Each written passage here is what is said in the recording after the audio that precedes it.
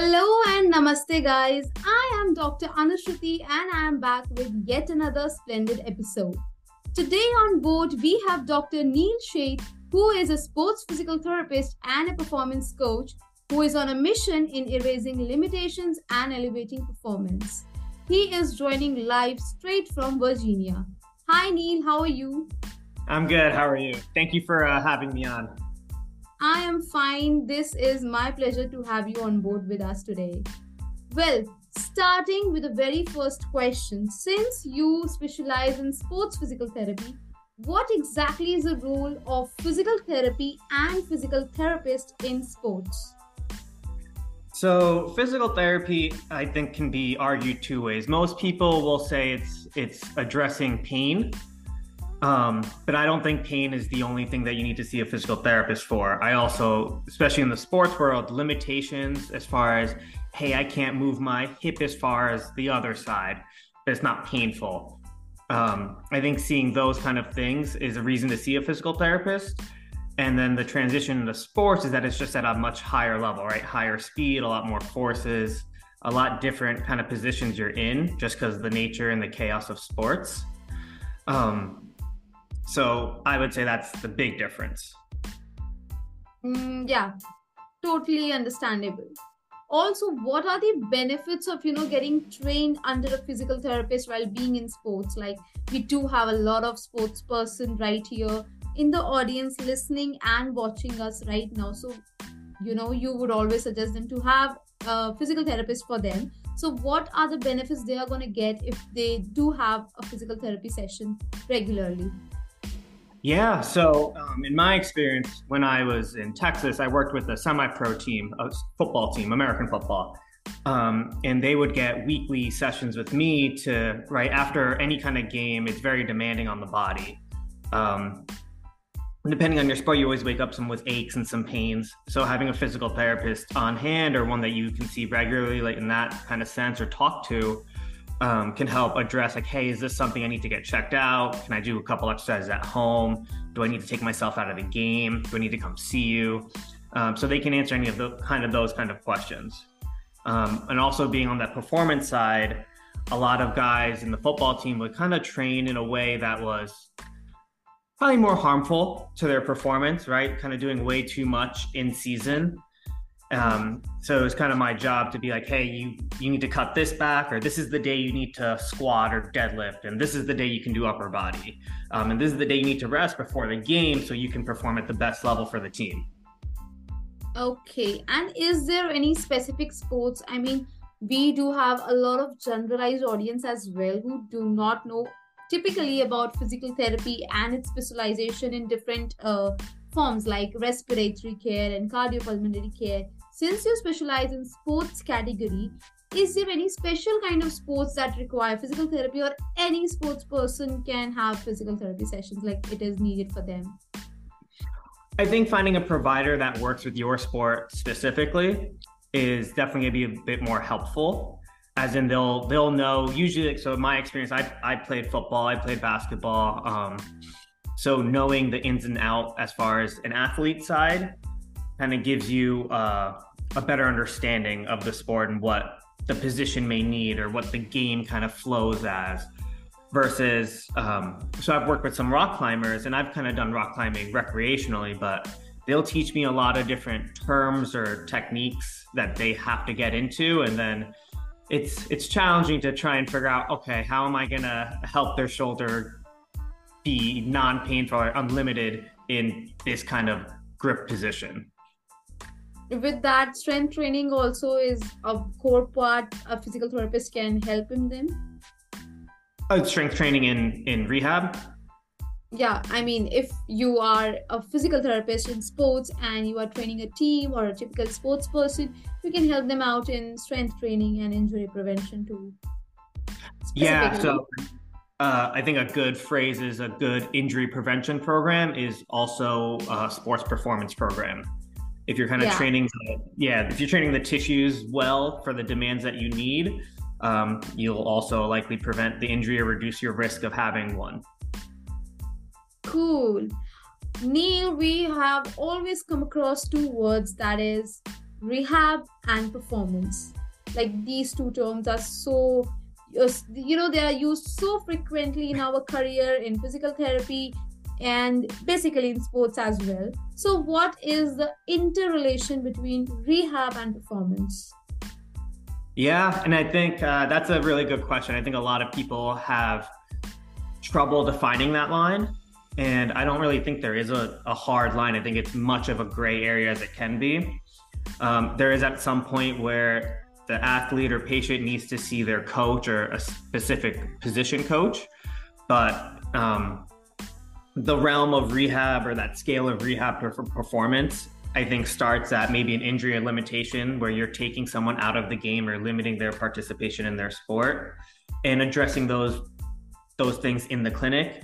And then the grade gets into, you're starting to load them, you're starting to have them run and jump again in the clinic first, and like, okay, you can try this on the field now, and you're communicating with the coach or the trainers with that team, and then becomes a little bit more performance side, right? As you start doing those higher impact things like the running, jumping, the weights, and then it gradually just blends into that performance side. Totally. And moving ahead with this, Neil, you are aware about isometrics.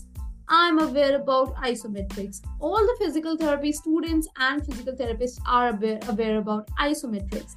But isometrics is a term used frequently, but is not known by a lot of people. What exactly is isometrics? And when they get to know what exactly is isometrics, what they believe is, what? This is isometrics, and it has such a big name, isometrics. So please explain the term isometrics for our general audience, our patients and our clients listening and watching to us right now. Yeah, so technically speaking, isometrics is a contraction of the muscle without any change in length. The easy way I tell people is if you go in the middle of a door or between a door and you try to push against the door sideways, right? You're creating a lot of effort trying to move the door, but you're not moving. That's an isometric. And then it can get into great example. Yeah, that one's an easy example. So that there are two types of isometrics. It's that one, and then an overcoming isometric, where like in my clinic, we'll have people set up with a barbell against the spotters. So the spotters won't move, but you're gonna pull into that as hard as you can without creating any movement. But you're creating as much force as you can. And the other one can be like typical isometric, where it's just holding a position for however long. Okay. I believe all the audience who's listening and watching to us right now, who have ever been to a physical therapist in their lifetime, or you would have come across these terms isometrics on Instagram and various other coach, their pages, their Instagram pages. So I do hope that Neil has cleared your doubt that what exactly is isometrics. Moving ahead, Neil, what are some basic ways to prevent an injury? Like a very basic way to prevent an injury that one should actually know. We can say the first aid of preventing an injury. With the population and the people I've seen that I work with, one of the easiest ways is if you're going to be active is that you have a really solid warm-up. It's not just a couple, let me grab my leg, do a couple stretches, and then just go out and go. I have a 3-level system as far as warm-ups that I put my athletes through, depending on where they are in their care. But it's just enough to warm up the tissue, mobilize the tissue, get them ready for the demands of our session. So I think having a solid warm up every session before you're working out or going for an activity is probably the easiest way. Okay. With this is the time of question answers. So Neil, let me introduce to you with this segment in our show, which is actually answering questions of my followers and viewers who have already sent me a few questions regarding you. So the first question coming up on your way is from Miss Radhika Patel from Maharashtra, and is asking, a great question on physical therapy, sports physical therapy basically. So Miss Radhika Patel is asking me that my son is in a football team in his school in class 3. So her son is in third grade, and he is in a football team. So he has a physical therapist in their school, but for the sir, it is difficult for them to handle kids. Okay. I would say that her question is that her son is in third grade football team, the small tiny tots football team. So they do have a physical therapist for them for injury prevention or that emergency care.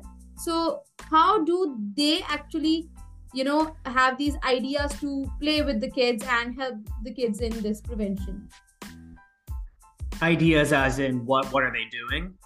Yeah, the physical therapist view, like how do they take care of the students? Yeah. Because pediatrics, physical therapy in pediatrics, geriatrics are the two, core parts which needs a lot of training. Yeah, and then going into pediatrics, I think so. I work with youth athletes now in Virginia, a lot of youth athletes, and in Texas, where I was previously, youth athletes and parents would push their kids so hard and do so much, where you're at a developmental age where you don't really need to be doing that. Usually at the time for males, at the time of puberty, you hit this curve, right, where you're growing really fast. That's usually a time you want to start weight training, introducing some of those loads. But anything younger than that, you really just playing and being active and moving and having games really for kids that young is plenty of what they'll need. Being involved in a lot of sports too. Greatly answered. The next question is from Miss Gayatri from Kerala, who's asking that she has no interest in sports but wants to do sports physical therapy just because of its scope. As a profession? Yeah, as a profession. I mean, I think that's a great idea. So I would say in the States, we have two different big residency directions or specialties. It's orthopedic and sports. Yeah.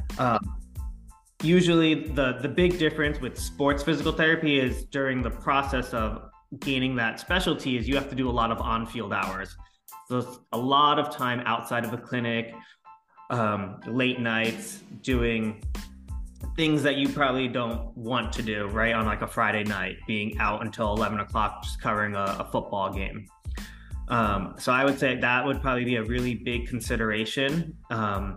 If you're not interested in sports, that may deter you. Orthopedics is really good as well, right? You learn about the body in such a deep, detailed way.